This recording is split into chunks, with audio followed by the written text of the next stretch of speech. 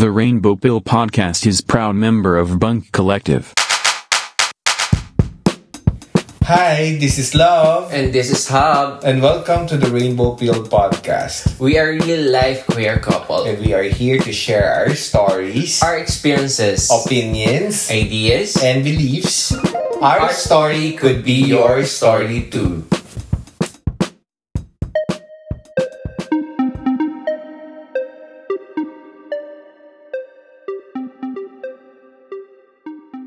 Hello! Hi! Pero palakpak muna tayo.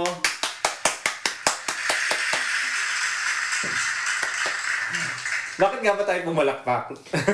Yun. So, kagabi, The two things that we would like to na acknowledge.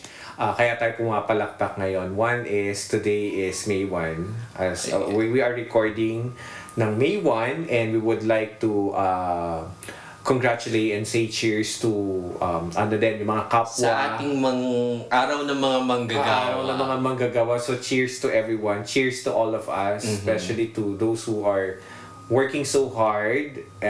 To yung sabi mo kanina nagdi-discuss tayo doon sa mga frontliners. Yes, especially sa mga medical frontliners. And not hindi lang sa mga medical, especially din sa mga frontliners. Oo, kasi yung mga frontliners natin, karamihan, particularly on the medical field and those who are working sa mall, sa retail, na parang wala namang pagbabago mula na nag-pandemic hanggang ngayon kasi still pumapasok pa rin talaga sila. And it's still pa din. So, yung COVID pa din is nagbabanta pa din siya, nandiyan pa din siya. So, yung pagkakasabi ko kanina na walang pagbabago, meaning to say, wala namang naiba sa setup, meaning they still need to report. So, ang pagbabago lang sa ngayon is yung with the new norm. Yung bumabalik na tayo dun sa dati na may mga open na lahat ang transportation, etc. We're starting to go back to office, 'di ba? Nawawala na isa-isa yung setup ng work from home arrangement, but still let's be more careful pa rin of going outside and yun. So congratulations everyone. This is our day. So para sa ating lahat ito. yes. Oo. Tapos secondly, kaya tayo pumapalakpak because we would like to congratulate Miss Celeste Cortesi. Oh, Cortesi. So, kagabi, nangyari ang kinunadahan ang pinakamagandang babae dito sa Pilipinas. Sa title na Miss Universe Philippines. So tuwan-tuwa tayo. Actually, napuyat tayo kagabi. Pero hindi natin nararamdaman yung puyat kasi we were all excited. Yeah. Actually, tumatay pa rin balayibo ko. Oo. Kasi balikan lang natin yung mga nakaraan, no? Yung mga magbalik tanaw tayo ng konting-konti, 'di ba? Kasi nung under ng Binibining Pilipinas organization, 'di ba? It was Catriona and Gazzini. Gazzini was the last Miss Universe Under ng Binibining Pilipinas, 'di ba?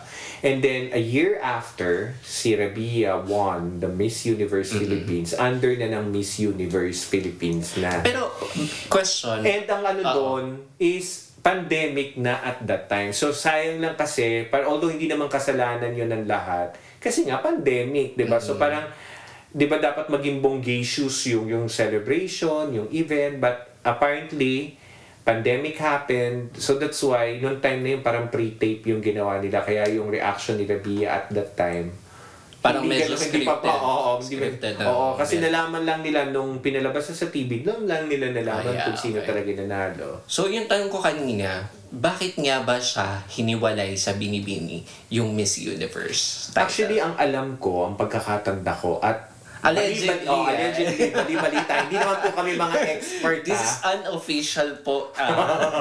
Ito na yung mga nababali-balita namin, nababasa-basa, ganyan-ganyan. So it's not confirmed, but this is based from what we read or yung mga lahat na napapanood natin mga videos. Alam ko, matagal na talaga na wino-work out talaga yon, no? Hindi naman a long time ago. Kasi we would like to give respect to Binibining Pilipinas for celebrating having the title of Miss Universe under Binibining Pilipinas organization for more than 50 years, I think. 'Di ba? So, credit to them kasi talaga naman maraming mga magaganda, especially when Venus Ross started, ano talaga. Oh my God, ayan ba yung binuksan na pintuan ni Venus Ross? Oo, na major. Na meron na tayong mga plays sa mga ano. Yes, kung hindi man runner-up, napupunta talaga tayo sa top 15 natin. So ano yun talaga, every year, palagi tayong kasama. So, let's give credit to Binibining Pilipinas. But I think there was a discussion na before to exclude Miss Universe kasi Miss Universe wanted to have a celebration na ang title talaga na i-celebrate ng event is Miss Universe Philippines. Similar to other countries, no? Talagang pag sinabi mong Miss Universe Vietnam, diba? Talaga Miss Universe Vietnam yun. Only one winner, only one crown. Hindi kaya parang ano siya, kasi before nagkakaroon ng controversy na dapat lahat ng mga sosuotin or lahat ng mga ipepresent ng kandidata doon is may say dapat yung yung director. Parang ano siya, parang it's more of kailangan natin kasing sundin yung policy or yung standard ng Miss Universe organization. We're not saying that Binibining Pilipinas, so they're not saying naman that Binibining Pilipinas did not meet that standard. Kaya lang talaga, ang alam ko talaga na pinag-uusapan before is gusto nila a separate a coronation night. Ang kokoronahan lang is Miss Universe. Similar to Miss World, diba? So talagang pag sinabi mo Miss World Philippines, it's just Miss World Philippines. I'm not sure ngayon kasi hindi naman siya pinapala. So parang yung Miss Universe gusto nila parang separate na kasi marami ng bansa na ganyan, di ba? Nung yung kalaban ni Catriona nung nakita ko sa YouTube, it was only Miss Universe Vietnam. Thailand is also doing that, Miss Universe Thailand. Yung sa South Africa, it was only Miss Universe South Africa. So meaning to say, maraming countries talaga na talagang ang coronation is for Miss Universe lang. Oo. So parang gusto rin nila na gato. So yun na nga, parang alam ko mas naging medyo visible na nung time na yun nung nanalo si Catriona, no, 'di ba? Parang ang sumundo sa kanya sa Thailand sina Chavit Singson. Ayun na ba yung start? Parang yun na yung start, tas medyo How about yung kay Gazzini? Yung kay Gazzini kasi, parang ang alam ko ang pagkakaintindi ko at ang pagkakaalala ko sa nabasa ko at that time, parang parang hindi ko alam ko kasi kung nadulas na kasi nung time na yon na si Chavit na parang dahil nga sinelebrate dito ginanap yung Miss Universe noong 2016 after PIA. Oh my God, After PIA, parang ang nag-organize kasi ang investor nung time na yon, it was Chavit Singson na at that time. Tapos nung time na yon nagkakaroon na siguro ng talk, 'di ba? Tapos yun na nga parang si Binibining Pilipinas wanted to have one more year. So yun ata yung kay Gazzini. Then after Gazzini na nga, it was a separated Nung nare-recall ko, parang matagal na atang kinakantahan na ata ni Chavit yan. Kasi I don't know. Parang yung kay yung kay Maxine pa lang nag-invest sa siya yung nag-invest kasi dito dun sa nung ginanap dito yung Miss Universe. Na sobrang grandioso talaga ng celebration. Nagustuhan ng Miss Universe organization. Yeah, na nag-hire siya ng mga magagaling ng creative director, tapos mga lights and sounds, diba?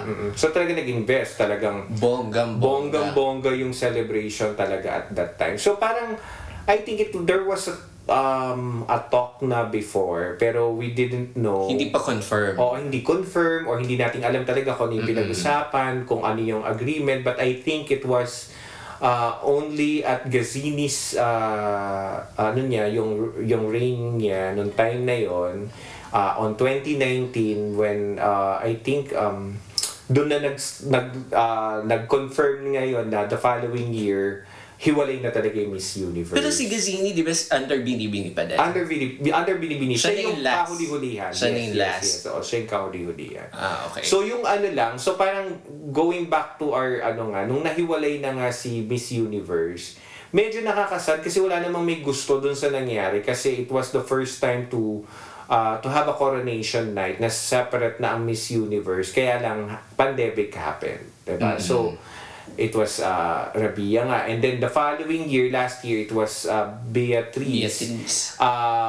Although I think as far as I can remember, walang audience pa ng time na yon. Tapos parang medyo may mga comment na hindi, tingnan natin kasi nga baka nga kasi pandemic pa rin, so maraming pumintas dun sa stage, diba? So, Talaga ang pangit ng lighting talaga. Oo, tapos parang hindi siya masyadong nagastosan or anything. So parang ganun yung nangyari. But let's congratulate Miss Universe Philippines organization this year kasi this is the first time na magkakaroon ng coronation night na under their organization already and may live audience. So it was really a big celebration last night kasi 3 winners o 4 winners were there last night, diba? It was Pia, Irish, and Demi na nag-host ng kagabi, di ba? Tapos isa sa judges, Si Miss India naman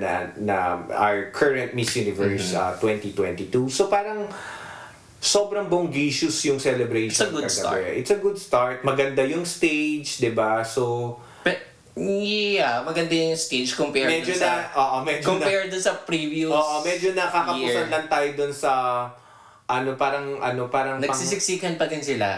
Medyo maliit pa rin na yung stage. Pero ilan lang kasi yung candidates di ba? Pero okay pa rin. Yeah, yung maganda yung lights. Yeah. Pero medyo minsan nagsasalita si Demi kagabi, nawawala yung spotlight sa kanya. Tapos medyo napapatayan ng ilaw. Tapos yung medyo nawawala yung mic. Yung lalo na nung si Makati na yung first na i-interviewin doon sa I think that was yung last na top 8? 10 ata, it was top 10.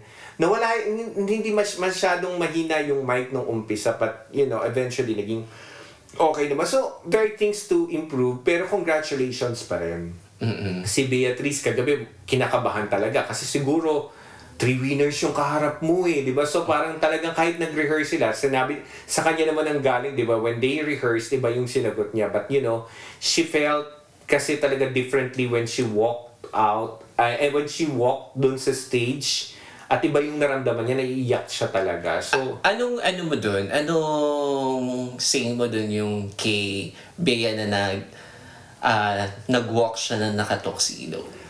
It's a new it's a new beginning as well. We're parang making a statement, 'di ba? So parang hindi kumot nanalo ka ng isang beauty title, especially Miss Universe, is hindi kailangan naka-gown.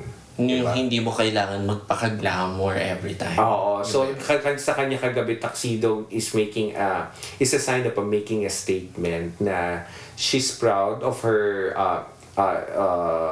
gender orientation or gender preference niya, na she's confirmed and proud na bisexual. Tsaka gusto ko yung yung kin-claim niyang title na Unbothered Queen. Unbothered Queen, di ba? Yeah. Wala akong pakialam. Yeah, diba? sabihin yung gusto niyang sabihin, basta gagawin ko ang gusto ko. Yes. Oo, tama naman yun. Kaya kagabi siguro medyo kinabahan siya. Kasi kahit sino naman siguro tao, imagine mo 3 winners yung mag-i-interview sa'yo. And yung medyo yung position kasi nila, nasa gitna si Beatrice, she was trying to talk facing the three queens. Pero alam mo kasi parang may sa akin lang, sa explanation ko niya kung bakit ganun siya makipag-usap, kasi army siya. Di ba at saka humaharap. Oo. Importante kasi na humaharap kasi siya. So medyo good thing na dun din si Pia ginaguide siya. Oo, kasi although yun yung background niya, yung training niya, but for being a beauty queen kasi, meron separate naman na parang standard, I think, kailangan mong gawin pag you're talking, 'di ba? Or you're speaking in front of the audience, 'di ba? At saka yung big crowd yung kagabi. So hinahawakan niya sa likod si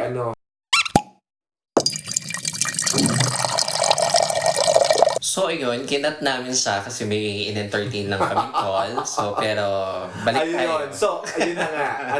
So kagabi, it's a good thing that Pia was guiding, ina-assist niya si ang tawag dito, si Beatrice, hinahawakan sa likod para harapin niya si Demi kasi si Demi yung nandun sa sa left niya. Tama, left niya. Ang nakaharap kasi siya kay Iris and kay Pia. So para lang, tapos mayroon pang isang tanong si Demi na hindi niya nasagot kaya inano rin siya, ginaid din siya. So siguro ayun, given naman yon kasi nga talagang, kung ako yung nandun, talagang kakabahan. Saka kaya parang, alam mo yun, parang first time din na ni Bea na doon sa ganong kalaking crowd. Kasi di ba nung nakoronahan sa wala naman gaano. Although kasi sa nung ginanap yung Miss Universe talaga, may crowd na nun. So I think naging naging practice na rin yun sa kanya when she joined representing our country in the Miss Universe, diba? Pero I think kagabi siguro kinabahan siya. Kasi siguro. Ito hindi lang si Steve Hardy, diba? It's the queen. These are the queens, diba, who won the title already, plus the fact yung crowd. Although yung crowd was very forgiving last night, they are still cheering for Beatrice, diba? Kinakabahan kasi yung tao. So, I think, for me, okay lang yun. Wala namang problema. Kasi, maganda pa rin yung niya kagabi. Maganda pa rin yung ang tawag dito, yung pag-represent niya ng sarili niya kagabi. So, she's still a beauty queen. Pero napansin mo yung mga gown na sinusuot ni Bea is parang siya, parang avant-garde. Oo, kakaiba, diba? Oo, parang hindi wala yung yung babaeng-babae. Parang alam mo yung may pagka pa din siya. Yung parang palaban. Palaban pa din siya. Ayun lang din yung napansin ko doon sa mga gown na sinusuot niya kagabi. At si Pia, sobrang ang gaganda ng gown niya talaga kagabi. Yeah, sobrang. Actually, lahat sila. So parang so it's really a big celebration kasi nga first time na nagkaroon ng coronation night under Miss Universe Philippines talaga na may crowd. It's really a good place, 'di ba? Parang siya SM MOA Arena. 'Di ba? So maganda talaga yung lugar, maganda yung event. Saka mahal yung ticket, 'di ba sabi mo? Mahal yung ticket, ang alam ko, I'm not sure how much, pero alam ko mahal talaga siya. So talagang ginastosan. So talagang sobrang okay siya talaga. Saka in this year, so nagpalit sila ng crown. So ang crown ng ngayon is Le Maire and Majesty crown. So we don't know kung paano i-pronounce. Yeah, basta nyo na lang kami. Sobrang ang ganda ng crown talaga. Yes. Parang bumagay siya doon sa mismong crown ng mismong Miss Universe. Kasi yung kay Rabia and kay Beatrice, medyo malaki yung crown, di ba? pang Miss Gay ba? Hindi naman. Maganda pa rin, kaya lang malaki siya. Unlike yung kagabi, talagang medyo aligned and fit na siya doon sa mismong Miss Universe crown talaga. Medyo lang siya, yung niliitan.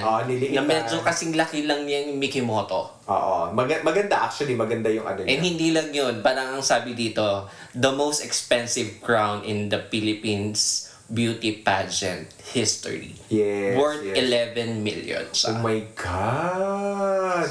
So yun siya. So yung design ng crown is the Golden South Pearl.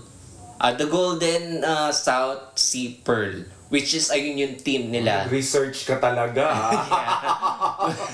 Which is ayun yung team nila kagabi. So kung nakikita mo pala yung gown ni Pia, lahat ng mga nag-host and yung mga candidate is red, blue, and gold siya. So yun yun. So yun yung team nila.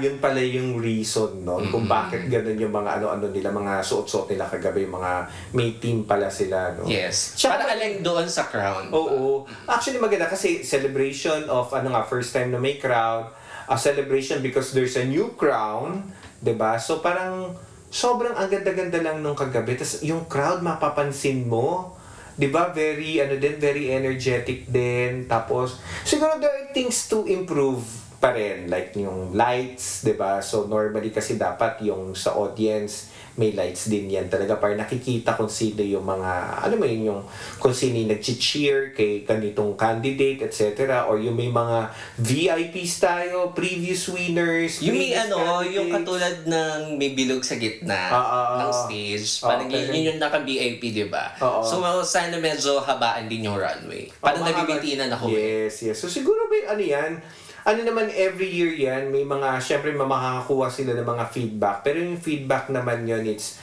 something to improve on. Na syempre magandang feedback yon na pwede nilang gawin as an inspiration to improve pa rin year on year, di ba? So, it's a good start kagabi. Ako, nagandahan ako. Tsaka, iba ang mga candidates remember, hindi ko napanood yung prelim, hindi ko rin napanood yung, although, in passing napanood ko some of the national costume na ginanap nila sa Ilocos. Pero yung yung idea nung, ito na yung kagabi, yung top 16, di ba meron silang parang interview that the question is referring to their, yung sa kanila, yung to their background, ganyan, kung sino sila, etc. Gusto mo muna pumunta doon sa yung binash ng about doon sa national costume, kay Miss Albay? Ewan ko, hindi ko alam talaga kung bakit mayroon ako nakita sa TikTok na pinagtatawanan talaga nila Because kasi di ba parang ini-strum niya yung yung panan. Pero feeling ko, ewan ko, hindi ko alam siguro slow ba ako, hindi ko alam kung bakit pinagtatawanan. Pero ako kasi nung nakita ko talaga siya na rumarampa nun, okay siya. Maganda pa rin naman yung pagkakarampa niya. So that's why nanalo siya. Wish siya ang... Oo. Actually, kahawig siya ng dati kong boss doon sa dati kong kumpanya. Okay. Ops na. Maganda kasi siya. Siya ang nanalo na... National costume. Oo. costume. Sobrang ang ganda-ganda niya. Pretty niya talaga. Kaya nga sabi ko kamukha niya yung dati kong boss. But anyway, so, sobrang maganda siya. Tapos ito nga, balik tayo dun sa top 16. Noong nagkakaroon ng interview, pansinin mo although siguro some of them scripted na kasi... Aral kasi yung mga tanong is about themselves. Di ba? Normally naman pag tinanong tayo about ourselves, madali talaga nating naikukwento kung sino tayo. Kasi inaaral mo na din yan from the beginning. Kasi tsaka kilala mo yung sarili mo. Kaya nga pagka during the interview, tinanong ka, please tell me something about yourself. Normally, we nailed it. Di ba? Kasi alam mo kung ano yung sasabihin mo, alam mo yung kinikwento mo, and during college days pa lang, pag inaaral mo na yan kung paano mo sasagutin. Alam mo yung kwento mo.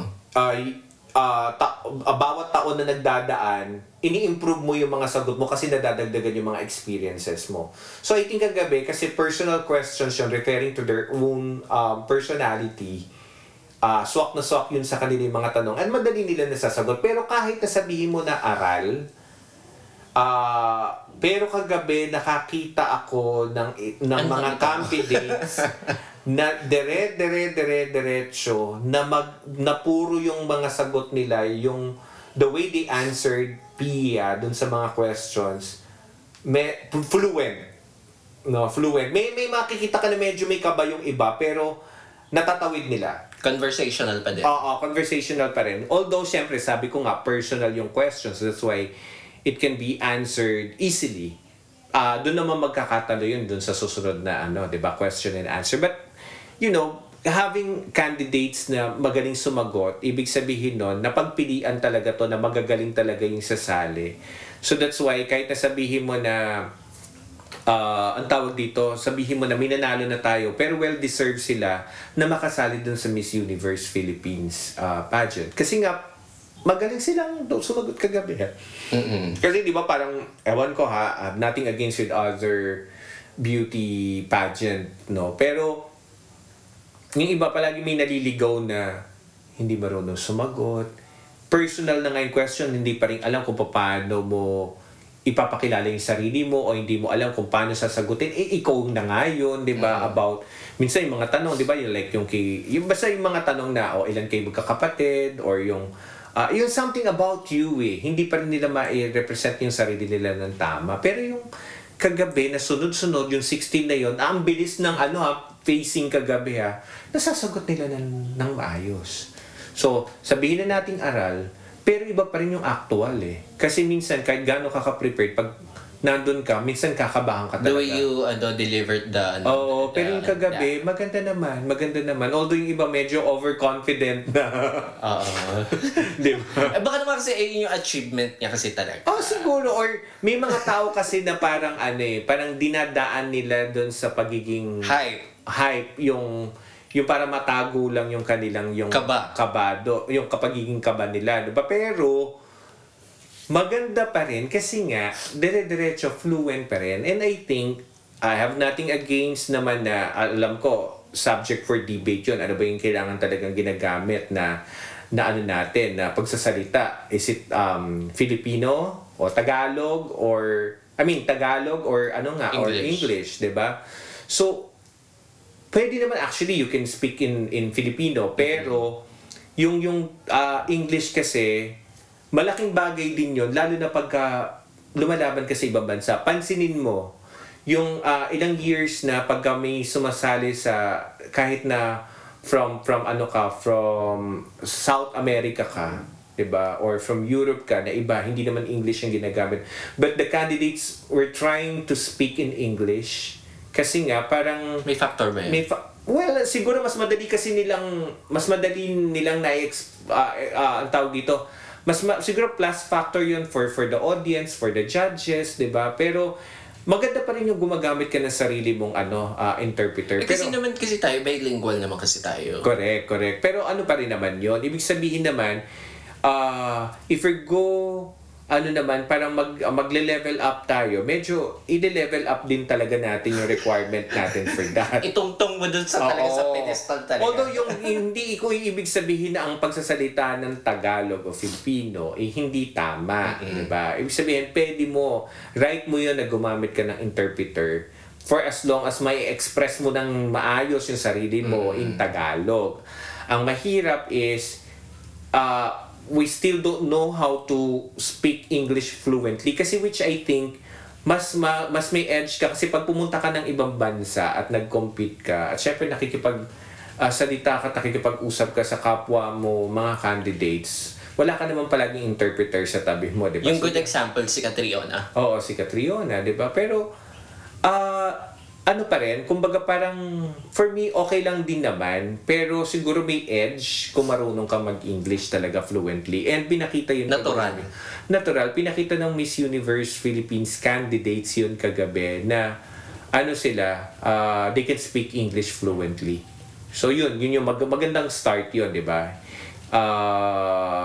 Baka lang may mga negative reaction yun, but yun lang yung pananaw natin, di ba? Parang sa atin, tingin natin may edge siya talaga pag lumaban ka sa ibang bansa. But, it doesn't matter eh. I mean, yung mga di ba? Mga, mga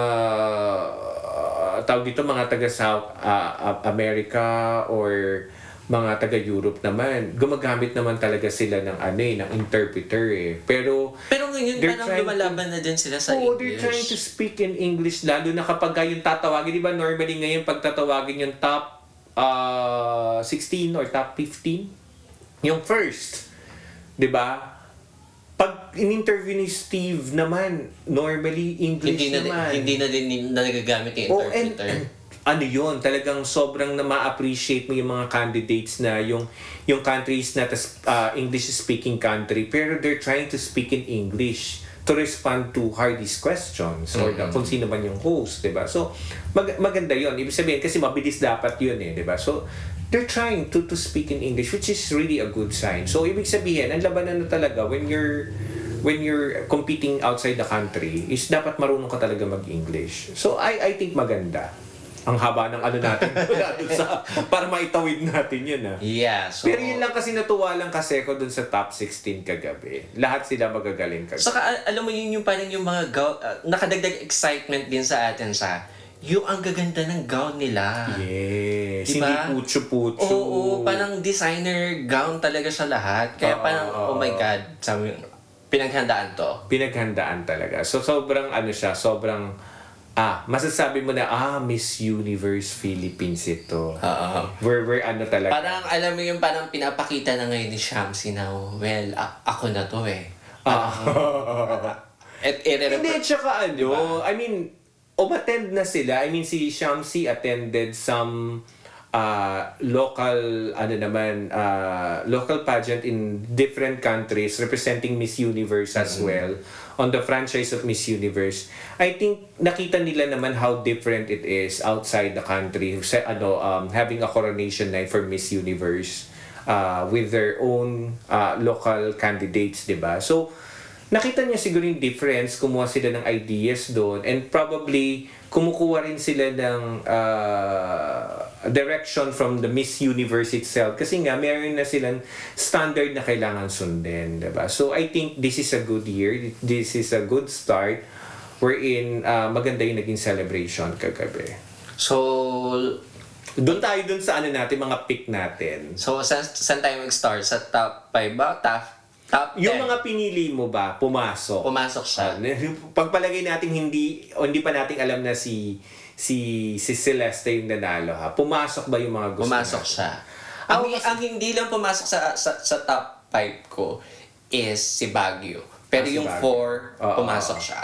Ako talaga Makati ako before the pageant before the coronation last The night. prelim, no? Kasi si Makati talagang Si humapat Makati ng from award. the national costume, the way she walked, talagang sobrang glamour talaga, 'di ba? Parang The Filipiniana, di ba? Yes, saka may angst talaga pag naglalakad talaga siya. And aral na yung mga lakad, etc. Well, Siyempre, nanay mo ba naman si nanay mo si Melanie Marquez, di ba? Hindi ko matututo. Maganda, tsaka sobrang yung kagabi, di ba, nung lumabas siya, nung naka long gown na siya, iba ang lakad ng lola mo, iba yung ikot, iba yung patagilid niya. Tagilid sa sumagot, Oo, diba? iba talaga. So sabi ko, my God, siya na yun. Biglang lumabas si Pasay. Lumabas si Celeste. Kinilabutan na ako. Di ba matagal ko na siyang sinasabi sa'yo na dalawa lang naman kasi talaga ang favorite ko dyan is si Pasay and si Makati. Hindi ko pa napapansin kasi si Celeste in the previous Kasi sa sa TikTok, kasi si Celeste yung parang darling of the crowd, yung parang yung mga pinaglalaroan ng mga ibang kandidata. Kasi hindi ko pa siya kasi minsan kahit gaano ka kaingay sa prelim, etc., minsan iba pa rin yung the night itself, eh. 'Di ba? Although kailangan mong ilaban talaga yung prelim kasi doon mo malalaman kung makakapasok ka sa top 16, 'di ba? Pero yung kagabi, yung lumabas si Celeste na naka-long gown, kinilabutan talaga ako. Sabi ko, oh my God, para na siyang nakakorona sa akin. Feeling ko siya yung mananalo. So in my mind kagabi, it would be tama ako pumasok yung dalawa kasi hindi na ako nag-include ng iba. Kasi nakafocus na ako dun sa dalawa. Si Michelle at saka si Celeste na. Which is Makati and Pasay na yun maglalaban. Which is correct. Sila naman talaga yung naglaban kagabi. Medyo, actually dun sa initial ng top 16, ang ganda-ganda ng sagot ni Michelle. Sobra siyang... Sa top 10. Top 10 ba yun? Top 10 yun, oo. Maganda yung niya. Maganda yung pagkakasagot yung pagka-deliver niya. Pagkaka-deliver niya. Confident, dire-diretso, walang buckle, hindi mo halatang kinakabahan, poise, Yeah. diba? Siguro, probably, kinabahan siya dun sa top questions. 5. Yung top 5 na question, na tinatanong na for the final question. Ano yung tanong sa kanya? Ang question ni Michelle is, what is your greatest fear and how do you try to overcome it? Oo, so yun yung sagot niya, di ba? Parang joining the Miss Universe. Kasi although, sumali na ba siya dati ng international, Yes, based dun sa niya is sumali na siya ng Miss World 2019 and then unfortunately sa Miss World Philippines siya ang winner and then 2019 during the competition top 12 lang siya. Top 12 siya. Okay. So technically nanalo na siya before, similar to Catriona when she won the Miss World Philippines. So kagabi talagang alam mo na hopeful yung karamihan na siya na yung mananalo talaga. Kasi even dun sa question sa kanya dun sa top 10, nasagot niya ng maayos at maganda. But nung sa top 5 kasi tama naman yung sagot niya. Probably kinabahan siya. Medyo naramdaman ko yung pag-post niya kagabi, tapos medyo nandun yung medyo... Wala, parang nalaglag na siya eh. Parang paangat na, biglang nagbakal, nalaglag. Correct. Ganon. Siguro maganda lang yung naging question din kay Celeste. It was very simple question. Very daughter. Diba? Pero, kasi minsan... Very personal. Sinasabi yan ni na Boy Abunda, di ba, pag nasa questions. Minsan, ang pinakamahirap sagutin is yung pinakasimpleng question o pinakamadaling question. Di ba, minsan may question sa Miss Universe, how do you brush your teeth? Di ba, minsan may gano'n, biglang gugulatin ka, pinag-aralan mo yung about yung... Yung lalaruin ka. About yung nangyayari sa mundo ngayon, sa COVID, ganyan. Tapos biglang itatanong sa global warming. Parang di ba? Tapos kagabi, ang tanong sa kanya is, kung magbibigyan ka ng pagkakataon to spend one day, ano yung gagawin niya? Kung papatigilin mo yung yung oras. And you'll spend it, paano mo i-spend yun, di ba? So, napakadali nung tanong, pero nasagot niya ng tama. And personal. Personal kasi. Na merong... Pwede naman sabihin na, I would like to spend it with my family, especially my mom. Pero yung explaining on how... May kurot sa puso. Explaining on how yung ibang candidates nalalaglag kasi. But kagabi, naitawid niya yun ng maayos. Which is tama naman kasi 2 years ago pa niya nakita yung mom niya, na nami-miss niya, na nung pumunta siya kasi dito sa Pilipinas. Siya lang mag-isa here. Siya lang talaga mag-isa noon pumunta. Pero I think sabi mo kanina, si Celeste joined international pageant na before, which was... Sige. Nag-Miss Earth siya noong 2018. Siya yung winner sa Philippines. And then, Miss Earth 2018, top 8 siya. Top 8 siya. Okay. So hindi na siya hindi na siya baguhan. Sa pageant. So similar to Michelle, di naman na siya baguhan. So I think kagabi nakita ko naman deserve niya rin. At saka nandun yung medyo nanginginig yung boses niya, halo yung emotion siguro and emotion, emotion. Personal kasi may kurot sa puso niya. Kasi, di ba? So sobrang sobrang okay. Other candidates, maganda rin naman yung sagot. Very fluent, no? Very fluent, lalo na yung si Bohol.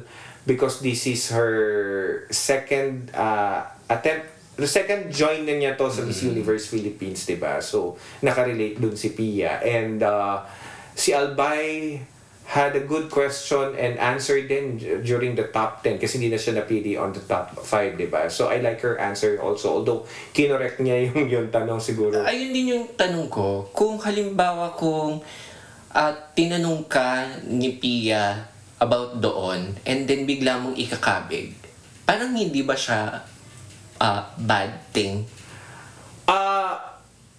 Depende kasi kailangan mo magpakatotoo kasi kung hindi naman siguro I don't know technical problem ba o there something happened nung nire-record yun kasi di ba parang sinasabi voice over yun sa kanya kasi parang na-shock din si si Pia dun sa niya although naitawid niya naman yun ng maganda na kasi parang ang tanong sa kanya is parang nagbebenta siya ng candies nung ano yung pinagbenta mo noon saan mo siya ginagastos? Paano mo ano yung kinita mo nung time na nagbebenta ka ng candies saan mo siya so nasagot naman niya yun pero inelaborate niya na medyo pero may parang different question na siya hindi inano pa rin niya kumbaga parang kung ano niya. Yung inano niya in-spend niya yun sa pag-aaral niya kasi nga all throughout from that day up to nung college siya mismo ang gumagastos para sa sarili niya in terms of her education. And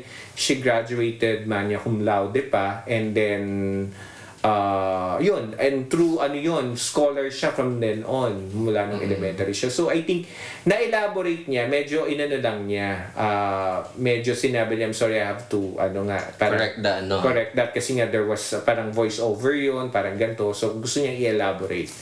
So I don't know maganda naman yung sagot maganda yung pagkaka-explain niya probably hindi lang siguro ugma doon sa kagabi and mas okay yung sagot nung kay Parang di ba remember nung last year, nung December nung nagkaroon ng ginanap yung Miss Universe, nung sinaboy Abunda na nagkaroon sila ng mga comment nila, yung mga feedback nila, recap nila about the Miss Universe. Kung titingnan mo daw dun sa 5 candidates ng top 5, which was kasama si Beatrice. Si Beatrice lang yung nakasagot ng tama na diretsyo, 'di ba? Pero syempre depende pa rin kasi 'yon on how you present yourself in front of the big crowd, which I think si India was able to represent herself well at that time. So yun. So siguro kagabi, hindi ko masabi na pero mas maganda kasing sagot ng iba. Yeah. Oo. So yun. So I think swak naman, very simple yung tanong kay Celeste at nasagot niya ng maayos, 'di ba? Straightforward, walang paligoy-ligoy, which is yun naman yung kailangan during the Q&A. Yeah. Tama naman. Pero, parang hindi sagot mo. Hindi, kasi ano mo kasi, parang sa akin although maganda talaga si Diyosang-Diyosa si Celeste, pero kasi nandoon kasi ako doon sa sa advocacy ni Michelle kasi 'di ba meron akong pamangkin na 'di ba ang advocacy kasi ni Michelle is sa autism. So kung mo yun, ikakwento mo yun sa sa Miss Universe, parang ang gandang kwento niya kasi. Siguro hindi siya nagbigyan ng pagkakataon to explain. Hindi katulad kasi si Catriona, she was able to voice out yung yung advocacy niya during the Miss Universe, as well as Pia during her time. Sabi niya rin kung ano yung advokasya niya. So yun siguro yung probably nasasabi naman during the prelim, I think nasabi yon, pero hindi siya na-showcase kagabi. Hindi siya na-focus doon kagabi. Kasi si Michelle kasi is Global Ambassador of Autism Philippines. Oh. So, yun siya. So, parang... Actually, nung pinapakita nga, di ba, normally may mga may mga interview sila na pinapakita pagka to get to know more about our candidates, about our top 5 or top 10 yon. Pinakita yung nila, yung kung sino sila. And doon, showcase niya yon kagabi. I mean, pinesent niya yon kagabi. Na nagto-talk siya in front of So even though siguro kilala na siya sa beauty pageantry, pero yung kagabi makita mo na okay, may mga preparation na rin talaga siya, similar to Catriona, di ba? Even though hindi pa siya nag-join sa Miss World at that time, meron na talagang present na talaga siya during to serve and to yung serving a purpose, yung advocacy. Beauty with a purpose. Yeah, so parang gano'n na rin si Michelle. Yeah, oo. Pero siguro hindi pa niya time talaga kagabi. Probably. Siguro, pero sad lang ako. Ako rin naman. Kasi di ba, remember nung kahit na sabi ko na nung lumabas si Celeste na naka-long gown na, sabi ko ay ito na yon kasi feeling ko naka-corona na siya habang naglalakad. Parang yung same reaction mo kay Miss India. Oo. But at the back of my mind, nag-iisip pa rin ako sana si Michelle manalo rin or sana si Michelle manalo, parang gano'n. Kasi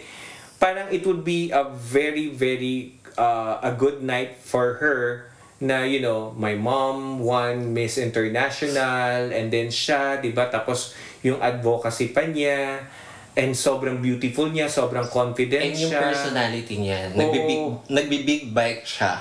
Oo, yung so sobrang hindi ba sa Miss Universe ngayon kung titingnan mo yung mga representative ng iba't ibang countries, may mga gano'n na rin, 'di ba? Yung mga adventurous na rin yung mga candidates. So, I think whole package na siya para maging siya talaga para mag-represent sa Miss Universe. Nakakalungkot lang. Siguro yun may talaga pagka para sa iyo, 'di ba? Minsan parang para sa iyo, parang yung nangyari kay Catriona, 'di ba? She was not able to win the Miss World title pero hindi nila alam. Miss Universe pala yung maibibigay. Pero may chance pa, 'di ba? May chance pa. Oo, kasi even si Pia when she joined, alam ko hanggang hindi mo nasusungkit yung gusto mo talaga. Alam ko a year before siya manalo, it was in 2014. Alam ko first runner up siya doon. Isa doon sa pang ilang beses niya. So tatlong, 'di ba, alam ko apat na beses siya nag-join, yung ika-apat niya yung nanalo siya, 'di ba? Yung tatlo na nauna, alam ko yung isa doon first runner up siya.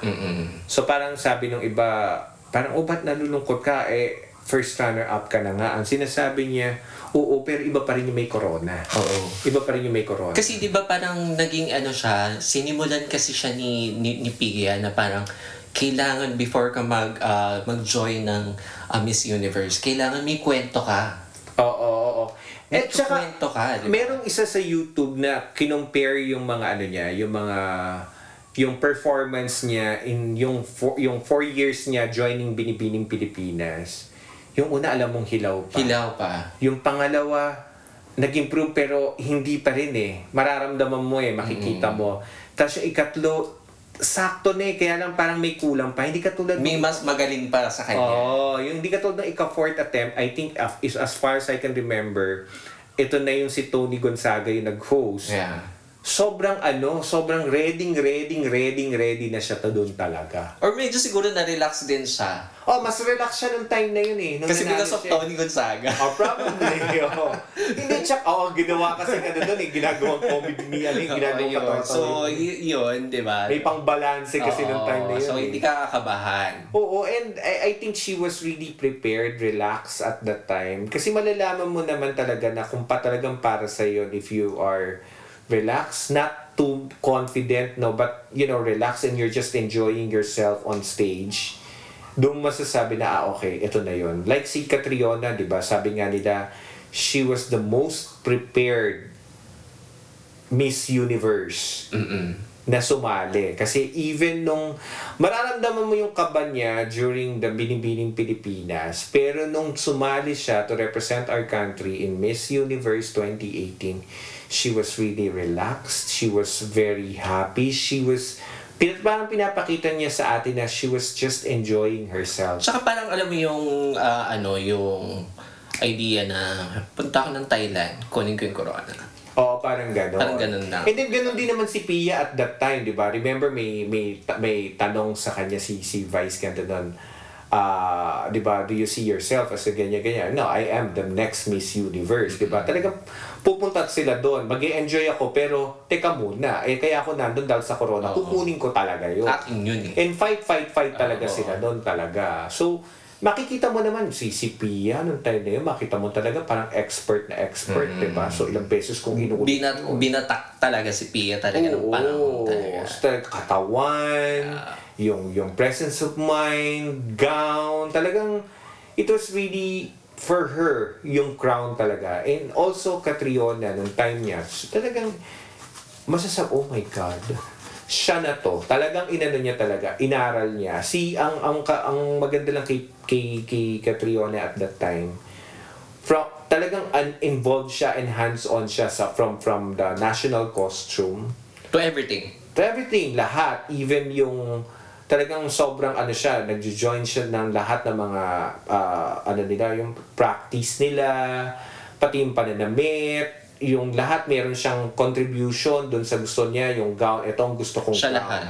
Siya lahat talaga at malaking contribution niya. And I think nung sa national costume, pumunta pa siya ng iba't ibang probinsya to gather some information. Yeah, tsaka nakita mo siya yung nag-hobby. Talaga. So, talaga alam mong very, very handsome siya. Kaya masasabi pa rin na she's the most prepared talaga. Dahil talagang pinaghandaan niya to ng bongga. So, sa top 3 naman. So, tapos na tayo sa top 5, di ba? So, sa top 3, happy ka naman doon sa Ibig sabihin, top 5 naman talaga yung pinili as the last. Wala naman nangyari na lahat sila may place na, diba? Lahat sila may place na. Pero I think yung natirang tatlo yung sinasabi mo. Happy ka na Bohol. Pasay and Makati. Yes, Bohol. Maganda rin yung sagot niya. Actually, dire-diretso din, fluent yung sagot niya na walang kabakel-bakel. And personal. So, I think lahat sila tumutugon dun sa mo sa kanina na parang sinabi mo na when si Pia attempt to join na 4 na beses, parang dapat kasi may kwento ka. And silang tatlo kagabi, may mga different kwentos sila. Yung dalawa, si Pasay and Makati, already joined international pageant. 'Diba? And nakapag-represent na sila ng country. Si Bohol naman, nag-attempt siya twice na this is the second time around. But, you know, she had, siya yung, siya ba yung first? No. Siya yung charity. Kasi yung sumunod charity siya. So, parang, maganda pa rin.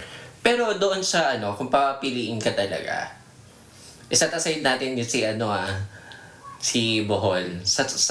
Sa Pasay and Makati, sino ka talaga? Yung hirap. Ang hirap. Yeah. Kasi kung sa gabi lang, I think si Pasay naman deserved it because gabi niya ba yun talaga? Gabi niya talaga yun, especially dun sa final question and answer. Pero yung kung titingnan mo yung performance, yung nasa loob, I think si Michelle, let's give credit to Michelle kasi nga from the prelim talaga, although parehas sila ni Pasay, kaya ang dami nag-cheer sa kanila last night, no? Magaling kasi si Michelle. It's just that siguro nung kagabi, medyo kinabahan. Ayun na yun. Sabi nga nila, kapag talagang hindi mo pa time, hindi talaga time. And time talaga yon ni Pasay kagabi, ni Celeste, diba? So kung papipiliin mo, kung ang hirap, siguro ang titingnan ko na lang siya is kung yung kasama ba yung performance in the previous, dun sa prelim, even yung kagabi from the long gown, etc. Pero sila kagabi, di ba, sa long gown, nanalo si Michelle. Sa swimsuit, ang nanalo si Pasay, si So, Celeste. pareho sila may edge? Pareho sila may edge. At saka palagi silang nakakakuha ng special award kasi talaga. So, talagang alam mo sila talaga yung maglalaban talaga. Yeah, alam na din natin talaga. Talagang na lang talaga, last final question and answer. Q&A na lang talaga Q&A na lang talaga magtatalo talaga. Kasi halos sila parehas performance, check. 'Di ba? Special award, checks. Number of fans na nag-cheer sa kanila, check. Parehong maingay, 'di ba? Pero alam mo, parang ang natatakot lang din ako. Kasi parang hindi ko alam kung ano yung laman ni Celeste. Natalay kasi kay Makati. Kung paano ikukwento ni Celeste kung anong meron siya doon sa... Hindi katulad kasi ni Michelle, diba? Ayun lang yung natatakot ako. Oo, kasi si Michelle, throughout, dito siya sa Pilipinas lumaki, I think, And then, yun nga, may mga advocacy siya na sinusundan na ever since.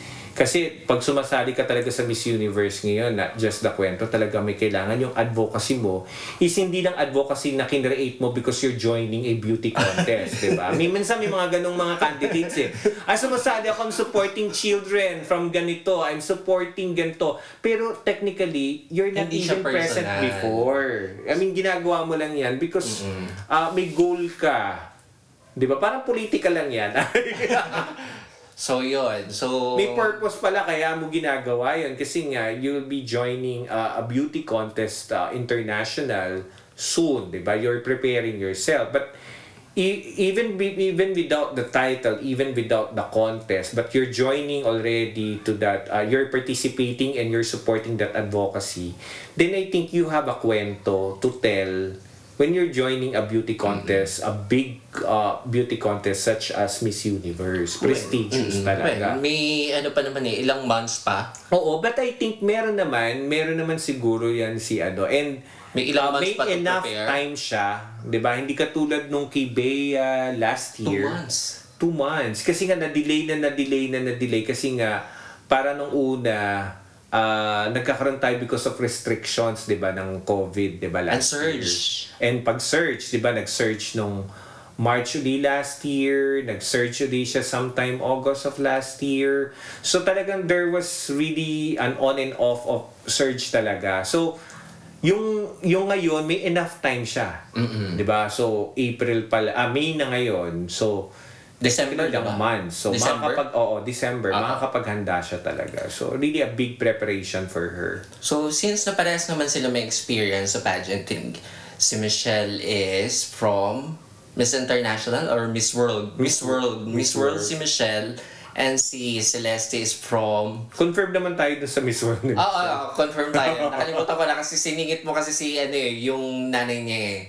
So, si Celeste came from Miss Earth. So, do you think malaking adjustment ba yan? Kung halimbawa galing ka sa Miss World, may adjustment sa kung sasali ako sa Miss International. Miss International or Miss Universe? Feeling ko wala naman.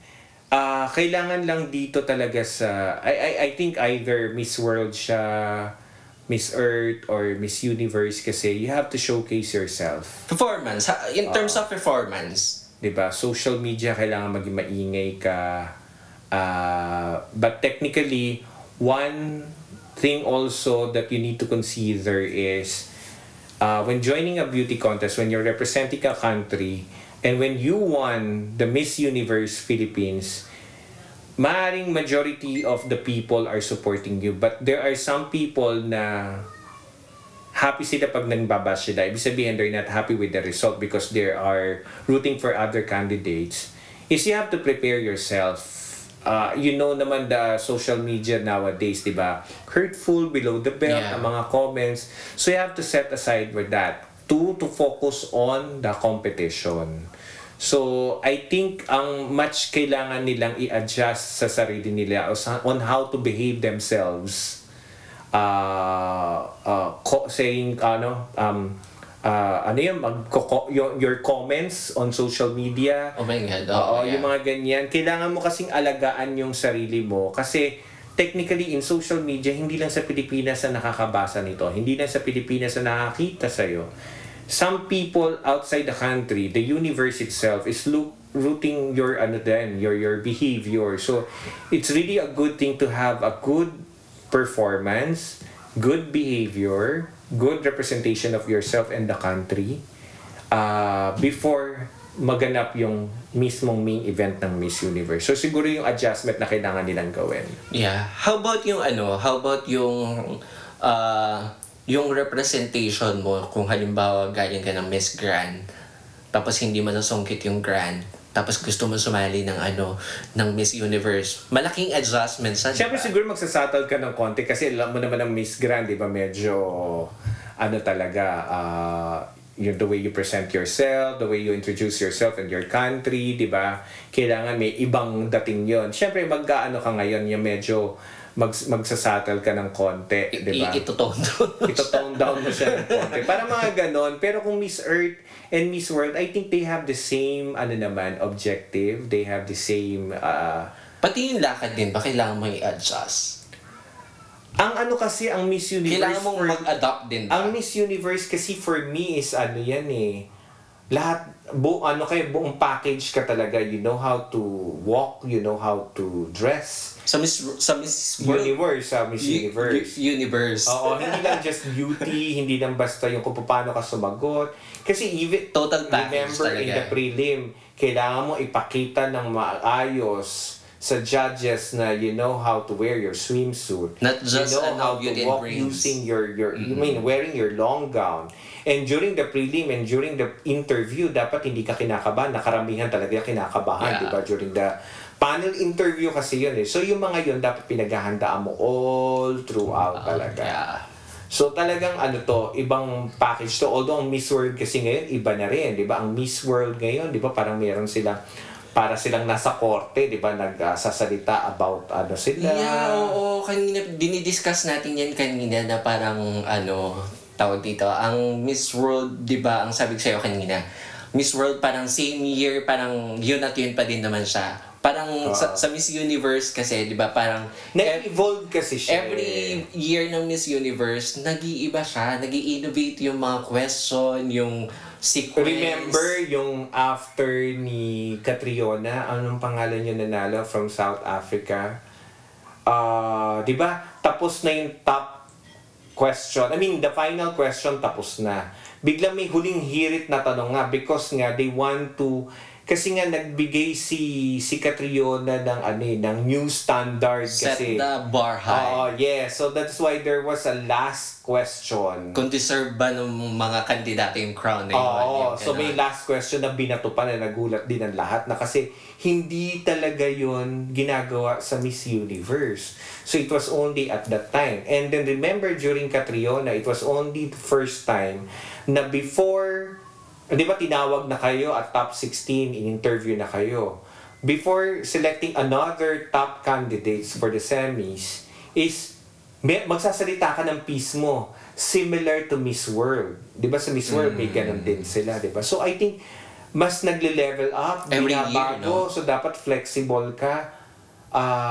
So dapat ka talaga, you are open to any changes. Kailangan mo talagang patunayan talaga na matatas ka Oo, talaga. and marunong ka mag-adjust. At kailangan mong i-prove sa kanila na deserve mo na maging Miss. Correct. So ngayon talaga kasi ang labanan is Siyempre bago mo marating yung final question and answer, you need to showcase yourself. Cutthroat. Oo, yeah. Pero pagdating doon, dapat hindi kayo nagpapakil, hindi ka kaya kailangan pinag-aaralan mo talaga mabuti yung final. Kasi kahit na gaano ka kagaling doon sa prelim mo or that night itself, if you don't know how to answer that questions kasi di ba may questions Sobrang before the dami. final question, is wala rin. That night, masisira din yung yung gabi mo. Di ba? Ibig sabihin, hindi ka mananalo.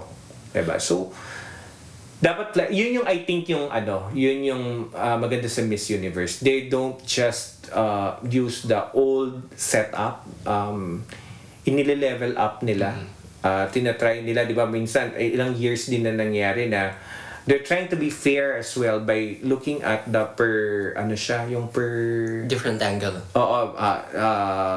the Asia and the the South Iniikot talaga nila. Iniikot nila. Americas and ganyan. Yung mga Europe magagaling and doon. ganito. So, pumipili na sila ng 5-5-5-5, no? Yeah. Just to be fair. Diba? Kasi minsan nga naman, in the previous years, pumipili. May mga minsan, minsan may isang na ginanap ata, I think in Europe, I really forgot that year. Ang lahat na naging selections for the top 16 majority are Latinas. Yeah. Diba? Minsan naman may naliligaw na Asian, pero yung Asian minsan 2 lang o 3 lang. Pero yung ginawa Minsan nalalaglag pa yung Asia. Oo, pero ang ginawa nila is ganito na to be fair na per talaga, anong tawag dito? Yung 5 for Asian and African Selection committees. Oo, parang ganyan. Napipili yung dapat na mapili, 'di ba? So parang sobrang fair, 'di ba? Sobrang fair. Tapos from the 4 selections na 'yon, meron pa silang wild card na pipili rin ng 5. Yeah, oo. So parang just to be fair, maganda yung naging ganon. Pero itong, I think, in the last 2 years, bumalik ulit tayo dun sa old setup na kung sino talaga yung top among the rest. Walang wild card na nakaraan, no? Last year, parang wala. Talagang diretso sila top 16 regardless of your Kasi ang wild card Of mostly your time. yan di ba? Fan favorite siya. Or parang voting system parang siya. meron din ata yung last person. Hindi naman nawawala yon, parang ganon. Okay. So meron talaga ini-introduce na bago. I think yun yung maganda kay Miss Universe talaga. Sa sa buong Missology, pageantry titles ba? Si Miss Universe ba yung pinaka mas mataas? Wala, I don't know hindi naman tayo expert to that, pero yung talagang Miss Universe, ang dami talagang hopeful dyan, marami talaga yung marami yung parang fan talaga ng Miss Universe, kasi ever since, ewan ko, nakasanayan ko, mula nung elementary siguro ako, I'm not sure parang ang natatandaan ko talaga, pinapalabas na siya sa Pilipinas every year. I think May pa pinapalabas nun ng Miss Universe. So every year, pinapalabas na siya. So maraming aware na about what's happening in Miss Universe. Parang siya, kung ako babae sasali sa pageant, ang iisipin ko talaga, ang gusto ko talagang salihan is Miss Universe. Parang Oo, gano'n kasi sa kanila, ito yung epitome of ito yung kataas-taasan ng beauty pageant. Pag sinabi mong, Miss Universe. Parang ayun na yung pinaka-lisensyo sa lisensya. Parang ayun na yung maraming ID. Oo. Kasi pero ang sinasabi nila kasi, ang oldest kasi na beauty pageant is Miss World talaga. So parang ganun. But lahat naman yan nabahiran na ng kontrobersya before. Politika. Oo, politika. Pero yung Miss Universe kasi, I think, iba talaga yung level niya. Hindi ko rin mawari kung bakit. Siguro kailangan natin i-research bakit ba palagi yun yung talagang inaabangan talaga na lahat. Pero siguro in our case kasi sa Philippines, before na manalo si Pia, ang tagal na kasi. It was in 1972, 72, kay Margie Moran pa, di ba? Na-excite ang mga Pilipino. Oo, na-excite yung, imagine mo from then on, wala naman talaga na nanalo. Di ba meron palagi na nakakasama sa top. Si Venus Ra ang nagbukas. Nagbukas. Pero even before Venus Ra, palagi naman tayo yung Miss Photogenic, tapos meron pa rin like si Miriam Kiambao, nanalo ng first runner-up. I think nung time niyang yun, maraming na-disappoint kasi siya talagang siya ba yun? nirurut na manalo talaga kasi talagang dami niyang fans, palagi siya nagtatop eh. Talagang doon na nagkatalo doon sa final Q&A talaga na parang sabi nga nung doon, yung co-host nung parang na-disappoint sila doon sa sagot. Hindi nila ina-expect kasi nga ang gusto nilang manalo si Philippines nung time na yun. And gano'n siya talagang inaabangan kasi natatandaan ko nung nanalo siya noong 1999, kasabay nun, may Senate hearing na nangyayari ng mga panahon na yun eh. May Senate hearing na yun, maingay ang Senado ng mga panahon na yun. Hindi ko alam kung nung kaso yun, hindi ko alam kung kay ERAP At yun. maingay din yung mga kabaklaan nun. Pero nung biglang nanalo si Miriam as Nanigiling first runner-up, biglang nabalanse yung sitwasyon at that time. So, ang focus hindi na lang dun sa Senado. Biglang naiba yung news. Nahati Yung news is a celebration. Yeah. So, kahit first runner-up tayo, nagpa-motorcade tayo. Diba? Kasi magandang na rin yan, magandang celebration. Kasi it's been how many years na hindi naman tayo nanalo as first runner-up or even second runner-up. Yeah. Diba? So talagang yun, talagang inaabangan. Tapos nung nanalo naman si Venus Ra when she opened the door for, Gusto yun ngayon yung mga door has been open eh. Noong time na yun, syempre, mas lalong dumami yung fans natin. Mas masyado nating binabantayan even from the local pageant pa lang natin para mag-represent ng Miss Universe.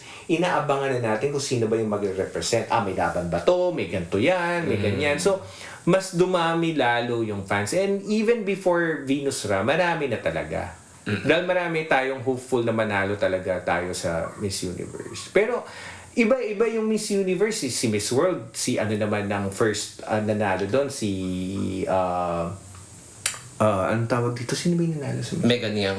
Megan yan, di ba? So parang Megan Young. Oo. So parang kumbaga matagal din naman tayong nangarap na magkaroon ng Miss World pero mas maingay pa rin ang Miss Universe. Or probably dahil pinapalabas nga siya, live telecast, every year ang Miss Universe.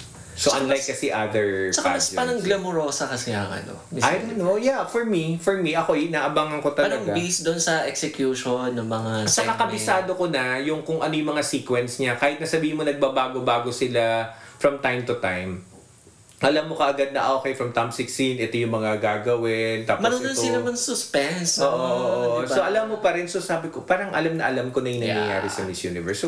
So before natin siyang i-wrap up, ano yung mga nilo-look forward mo sa upcoming Miss Universe 2022? Katulad ng sinabi natin kay Queen B last year, no? Ang maganda ngayon is meron siyang enough time to prepare.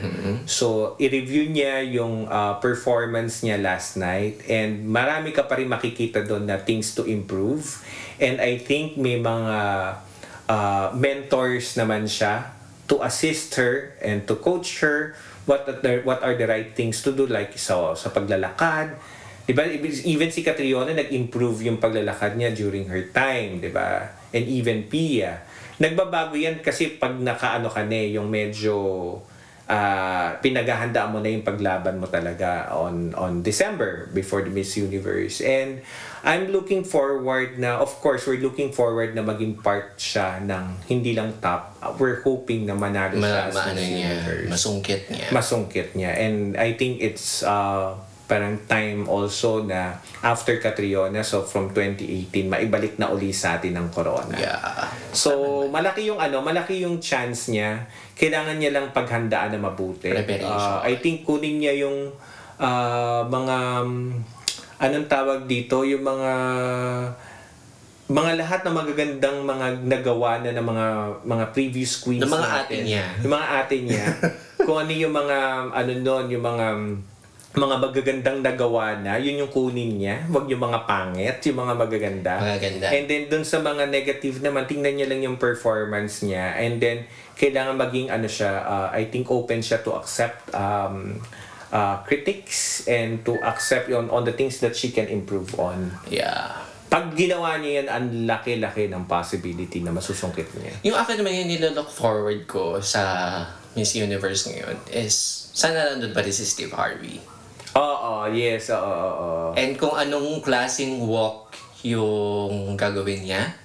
Ni Steve? No, ni Celeste. Ni Celeste, oo. Diba, yun yung inaabangan kung anong klaseng walk yung i-represent Palaging doon na niya. tayo mula nung kay Venus Ra, di ba? May Yeah. signature walk kasi. Tapos, kung anong gown yung isusuotin niya.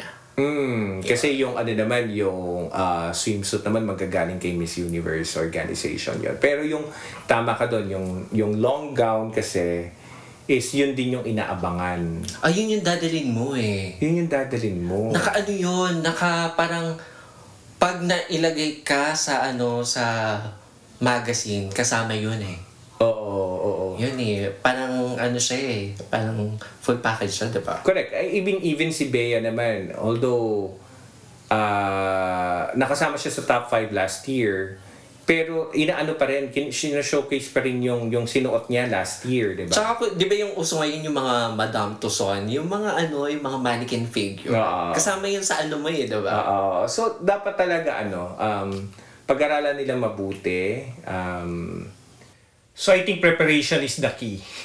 Kailangan talaga mag-prepare talaga lahat. Kasi talagang sobrang, I think, okay si Celeste. Kailangan talagang preparation talaga yung bonggang preparation yung kailangan gawin. Okay. May enough pa naman May enough time. So, hindi ako kinakabahan. Yeah. Yes. So, I hope nag-enjoy kayo dun sa special episode namin today. Ito fresh na fresh. Kagagaling lang last night. Mainit na mainit. Diba? So, it's a celebration. And enjoy your May 1 Labor Day celebration today. So, again, if you want to reach out sa amin to, nagpapasalamat kami dun sa mga nagsisend ng mga comments and some questions kahit na off-topic siya but related to their own personal questions, love story nila na may mga gustong itanong and nagsisik ng advice. Na-appreciate namin yon guys, sobra. So, we just hope na mapag-usapan din namin yan in the next episodes namin. Soon, diba? And, yun, para marami tayong kwento. And thank you. So, para dun sa mga gusto pang mag-reach out sa amin and mag-message sa amin, kahit ano pa man yun, you can reach out to our social media accounts, For Instagram, social media account namin is @the.rainbowpill, and for our TikTok and Twitter account is @the_rainbowpill. And if you are new to our podcast, please give us a 5-star rating sa lahat ng platform na kung saan kayo nakikinig ng podcast. Ayun. So, see you again next time, guys. Bye!